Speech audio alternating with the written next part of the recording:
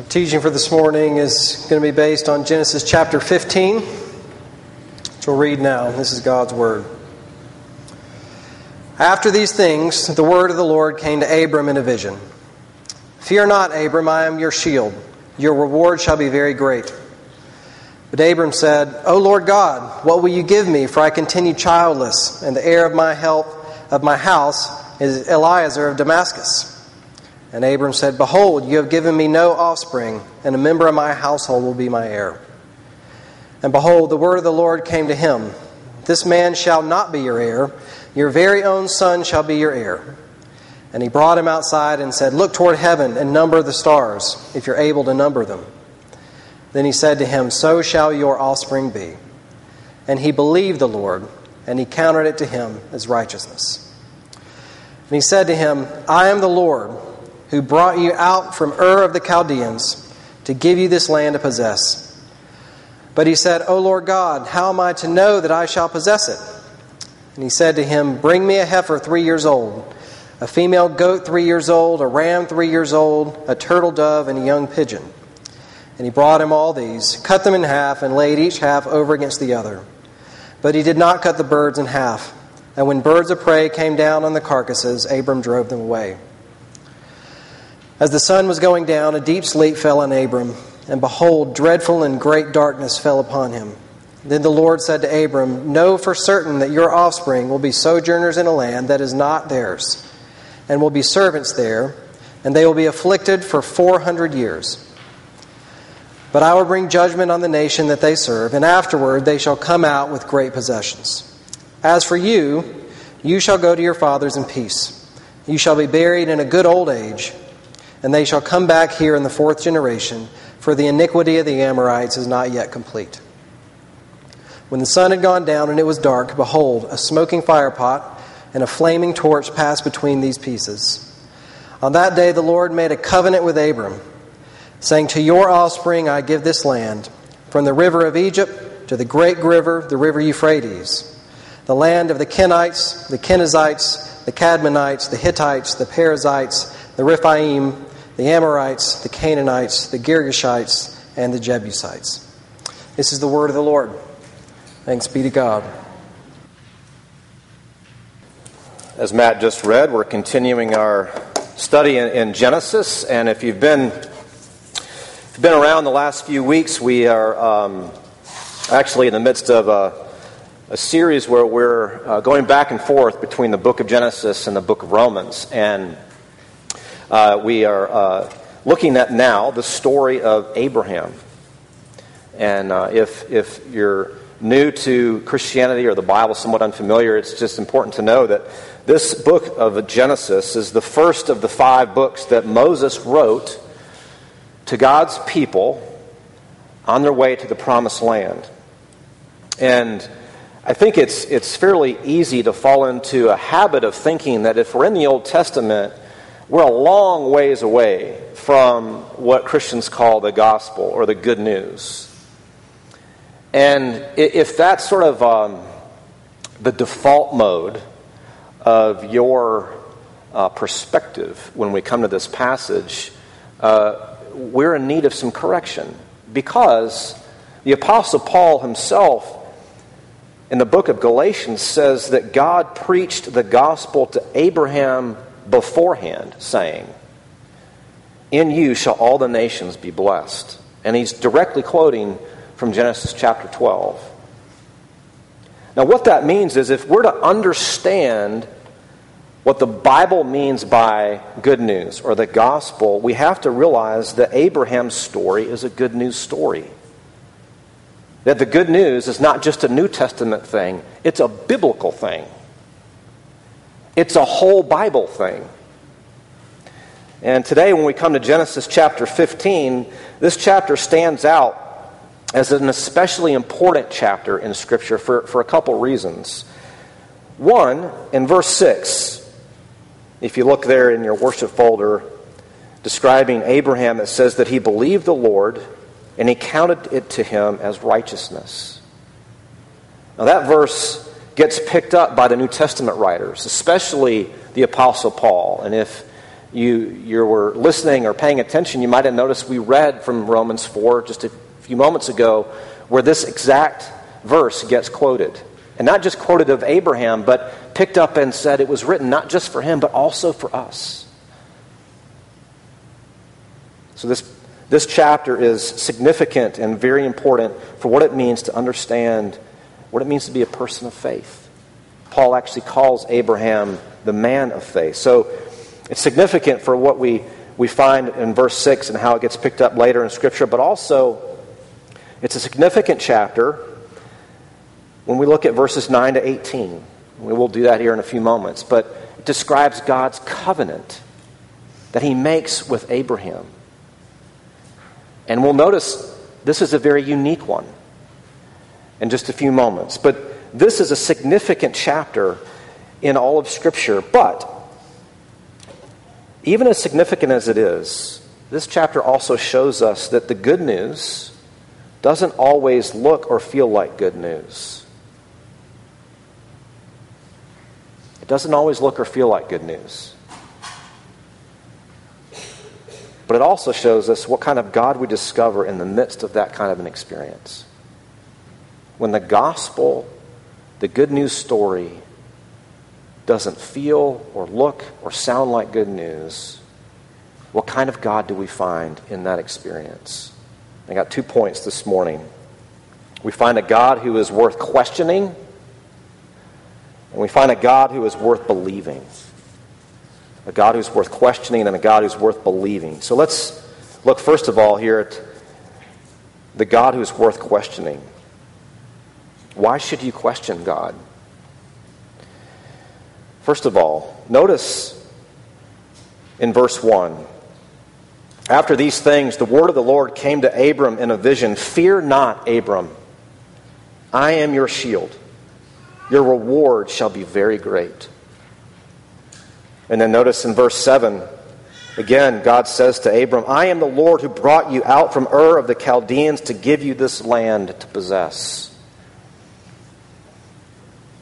What's very important to notice about this passage is that God makes the first move. God makes the first move. This is true at the very beginning of the Bible. In the beginning, God. When it comes to the story of Abraham and the good news that God preaches to him, it is God who comes to Abram in this far-off, distant pagan land and calls him into a relationship with himself and says, I'm going to make you a blessing to the whole world.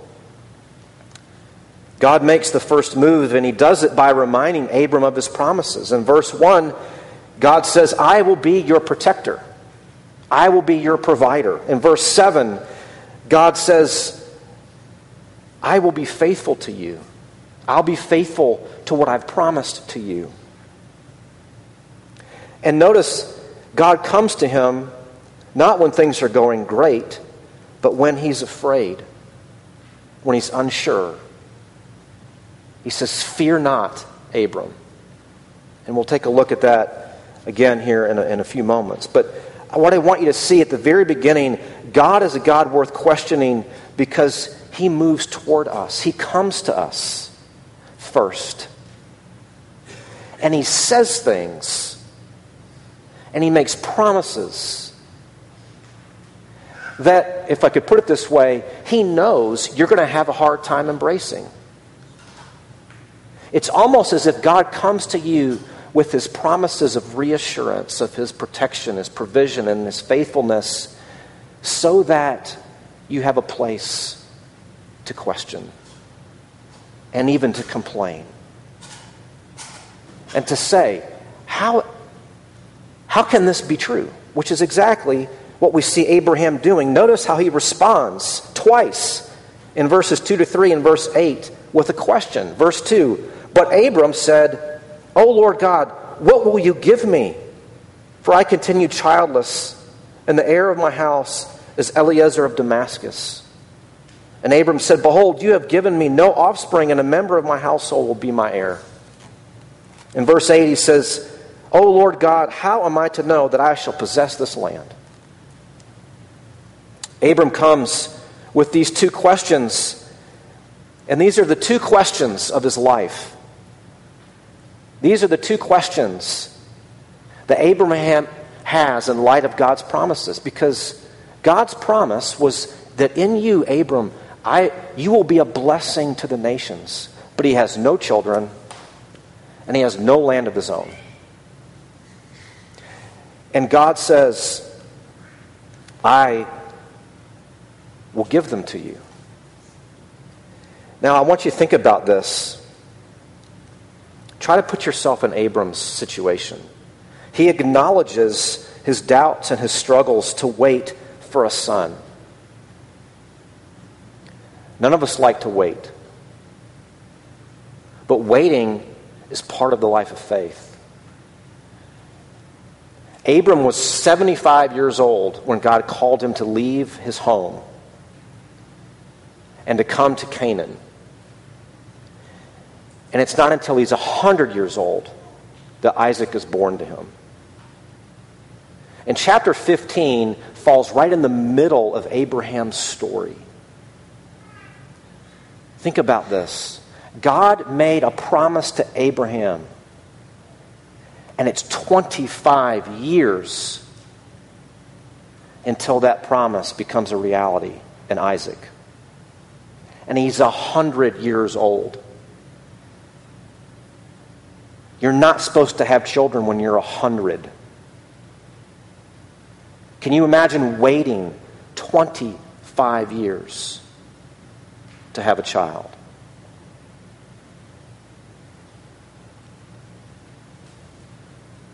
And also, notice, Abram is in the land of promise.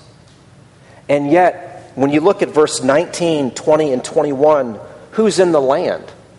Let's count it. 1, 2, 3, 4, 5, 6, 7, 8, 9, 10 other nations. And yet God says, I brought you out of the from the land of Ur and from the Chaldeans to give you this land.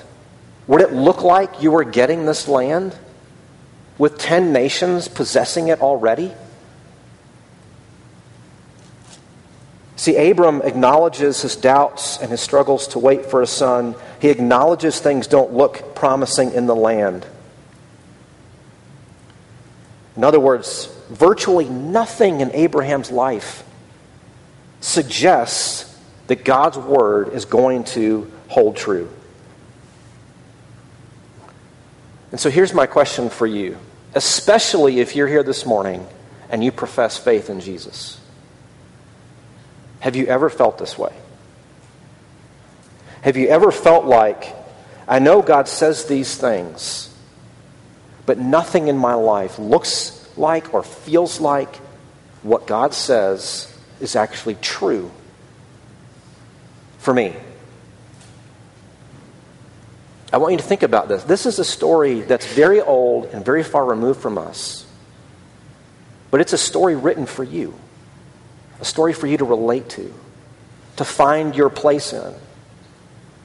And one of the ways we can do that is to ask, well, what would you do? How would you respond? Let me give you a couple examples, a couple possibilities. One is we could just flat out reject God and His promises and say, forget it. You're a farce. You don't come through. Doesn't matter what you say. Doesn't matter who you say you are. I'm done. Another one would be to come up with your own plan, which, as we'll see in coming chapters and have seen somewhat already with Abram, that is his propensity. He and Sarah both. God says these things. He makes His promises. He even gives them signs and permanent reminders, and they go about their own ways, strategizing to make up for what seems to them God not coming through. But I think there's a third option here, and Abraham leads us, despite his weaknesses and failings, in a very important skill of faith. Learning to see that complaining to God is not the opposite of true faith. It's actually part of it. That learning to complain and question this God is actually part of true faith. Notice what Abram does here. As he questions, what do we see happen? We see Abram's faith growing into an assured faith. Look at verse 6. This is what verse 6 teaches us. He believed the Lord, and he counted it to him as righteousness. Now, it'd be easy to read these questions, this complaining, if you will, and think that Abram is demonstrating unbelief. But then what do you do with verse 6? It's the hinge of this whole chapter. That complaining and questioning are actually the path to an assured faith in Jesus Christ, to an assured faith in the God of the Bible. You see, what Abram is doing is he's taking God seriously as the God who has the power to make these promises, and not just the power to make them, but also the love to keep them. It's as if Abram in this passage is like the father with the boy who has the unclean spirit in Mark chapter 9 who cries out, "I believe, help my unbelief." That is a beautiful and profound act of faith. I believe, help my unbelief. You see, I think it's much easier for you and me to despair in silence than to complain and question out loud. It's much easier to retreat and be quiet and become hard and numb towards God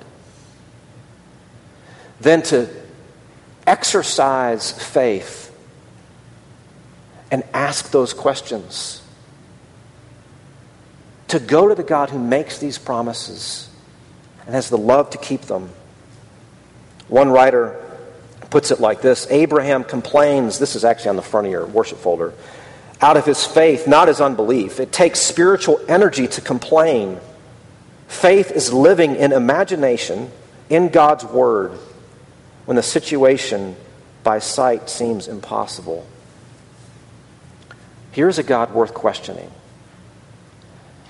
And what we also notice from Abraham, you notice he does two things in this passage essentially. He questions and he believes. He's discovering a God who is worth questioning, but we also need to see that he's also a God worth believing. Now, why is he worth believing? Let's look at how God responds to Abram in this passage. First, just a very basic one. The fact that he responds at all. Look in verse 4. Behold, the word of the Lord came to him, and he says, "This man shall not be your heir. Your very own son shall be your heir." And then look in verse 13. Then the Lord said to Abram, "Know for certain that your offspring will be sojourners in a land that is not theirs, and will be servants there, and they will be afflicted for 400 years. But I will bring judgment on the nation that they serve, and afterward they shall come out with great possessions. As for you, you shall go to your fathers in peace. You shall be buried in a good old age. And they," that is Abram's descendants, "shall come back here to this land of promise in the 4th generation, for the iniquity of the Amorites is not yet complete." Now, what's he saying here? How is God responding to Abram? Notice in verse 4 again, it's about an offspring, a son. God reminds and reassures Abraham that he will have a son from his own body, that he will come through on his promise.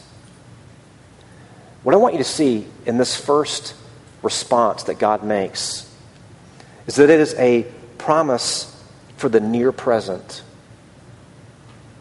Do you notice that? He is saying that in your lifetime you will have a son. It's the near present. But then notice in those verses 8 13 through 16, God is putting Abram and his offspring into a bigger story that God is working out. God is writing Abraham into this bigger narrative that doesn't just include him and his son, but all of his descendants, and even brings into view all of these nations that are included and are already living in this promised land. In other words, in verses 13 to 16, God is making Abraham a promise about the distant future. Now, let me try to make this as simple as I can for you. Why is God worth believing from this story? Because God comes to you with promises about your present and about your future in the gospel. That Jesus, the good news of the gospel, is not just good news for some far off and distant time, though that's true. There is good news for you here and now. Jesus, at the end of Matthew, he says, I will be with you to the end of the age. God's present and future promises are for you in Jesus, both right now. Imagine, though, for a second, remember this way that God responds to Abram. Imagine if you were the original readers of this. Abram's the first one to hear it, but imagine if you were the first ones to read this and hear it from Moses for the first time. Remember, this is written to God's people on the way to the promised land. After having been rescued from Egypt after 400 years of slavery, what would you have thought if you were in Egypt for that long? Do you think you could relate to Abram? Questioning these promises, wondering, would he come through? And now you're on the way to the promised land, and you hear these words of God to Abram about you. That God would bring you out of Egypt and into the promised land.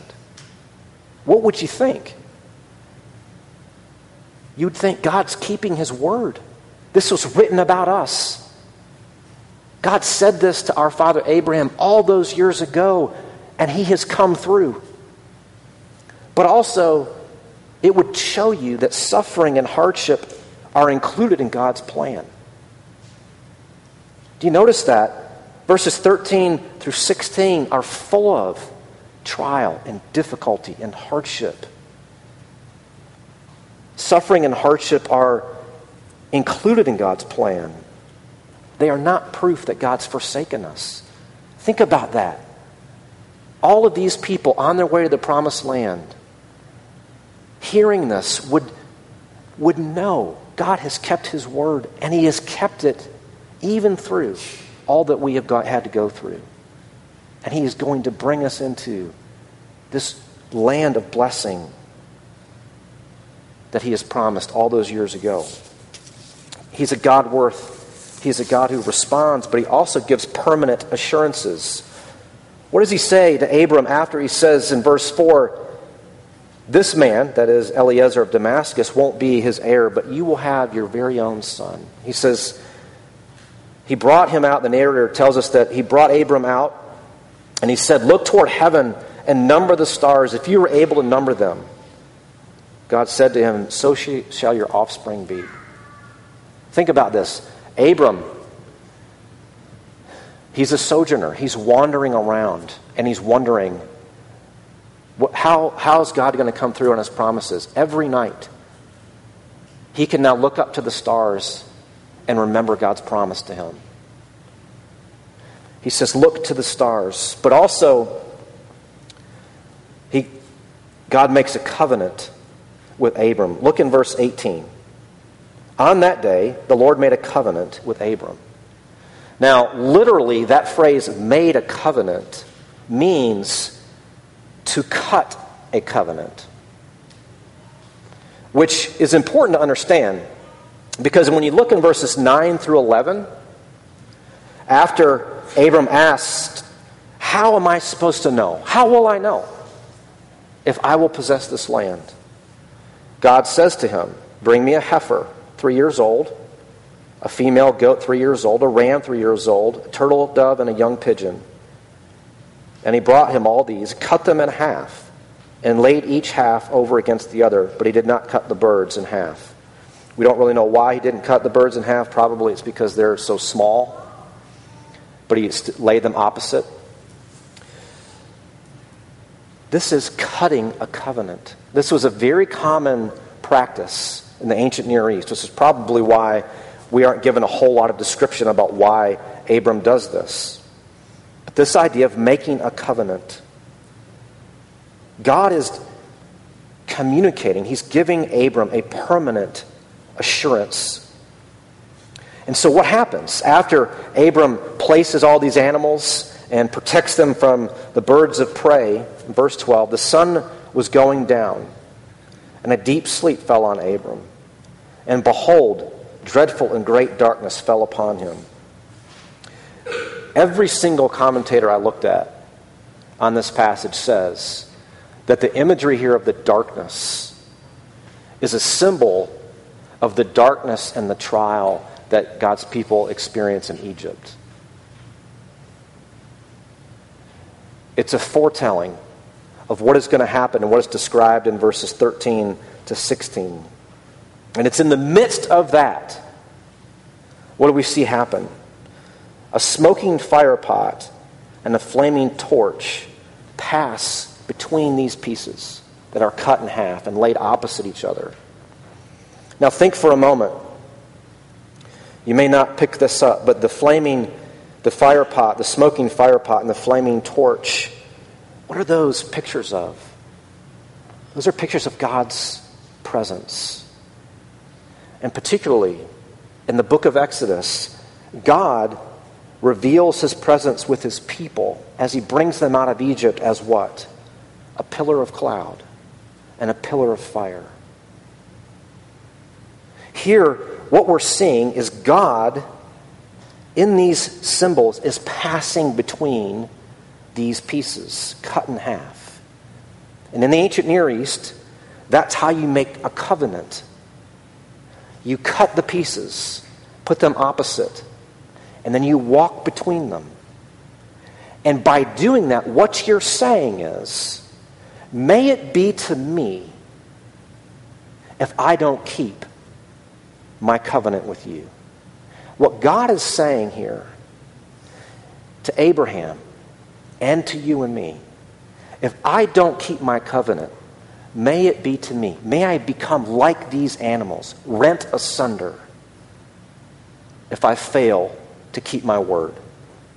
And the most astounding part of the story here is only one part of the covenant. One party passes between these pieces, and it's God. In every other ancient covenant, both parties pass between the pieces. But do you notice Abraham doesn't? What is God doing and telling us? What God is saying is, Abram, I am the one who must keep this covenant. I will keep both sides of this covenant. It's not up to you. It's up to me. And may it be to me if I fail to do so.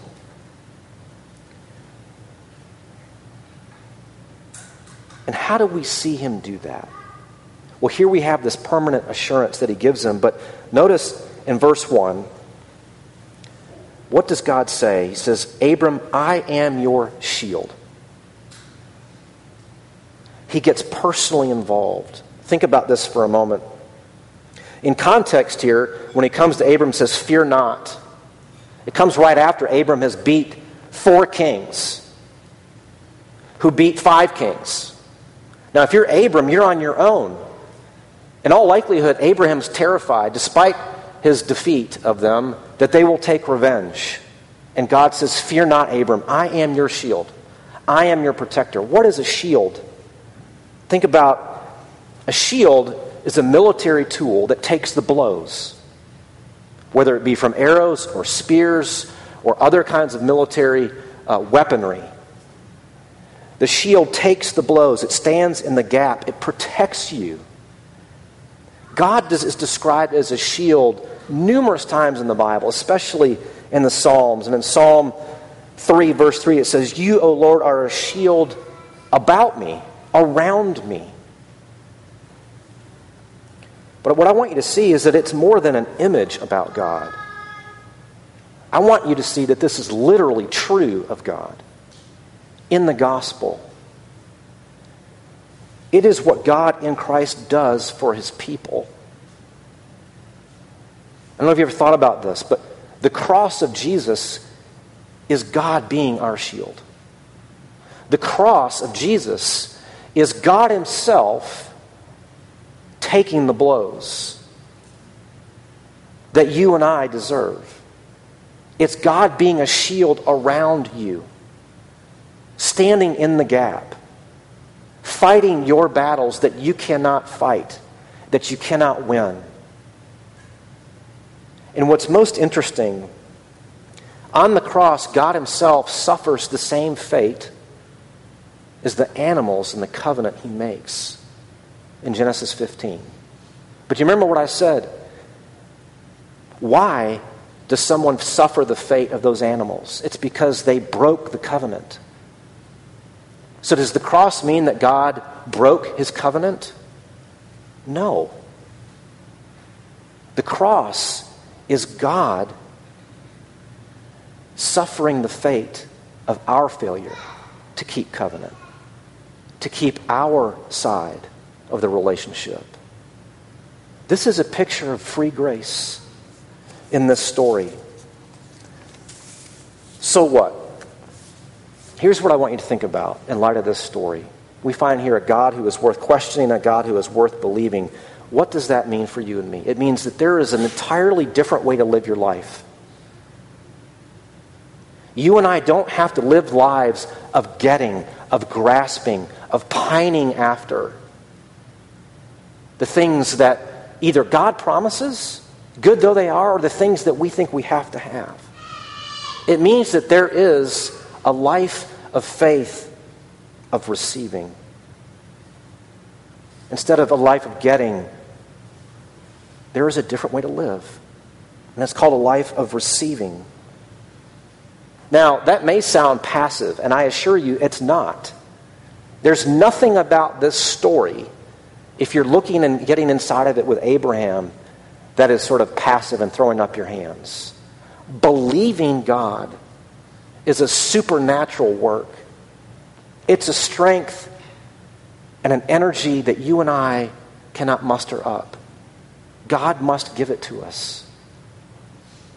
Which is why we gather every single week, to be reminded that he is a God who loves to give you what he requires. That's the good news of the gospel. Because if we're honest, it's not Abraham's faith and believing that makes him so great, or the things that he does that makes him so great. What makes Abraham great? And if I could put it this way, what makes any of us great is realizing that the only way forward is to believe God's promises. To believe that he is your shield, wherever that leads. The good news of the gospel, God's assurances, they are his permanent assurances to you and to me who struggle with faith. Whether it be in the present or whether it be about the future. And yet, God says to you, and he says to me, fear not, I am your shield. Let's pray. Father in heaven, we ask that, as your word tells us, that there's good news in this story.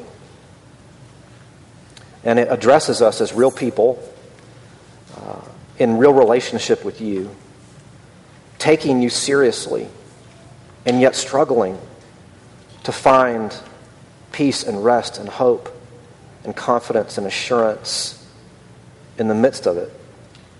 And so, Father, we ask that you would help us to see that in Jesus You are a God who is worth complaining to and questioning. And you are also a God who is worth believing, because you make the first move. You respond. You give us assurances. Not only that, you give us your own Son at infinite cost to yourself. Father, please help us to find our refuge in him, to know him as our shield around us. And we ask that that would give us songs of joy, that it would set our hearts on fire with praise and wonder and delight and hope. Whatever we see in our lives this morning, whatever we've been through in the week past, whatever we anticipate in the week ahead, help us to delight in Jesus and your commitment to us. For it's in Jesus' name we pray, amen.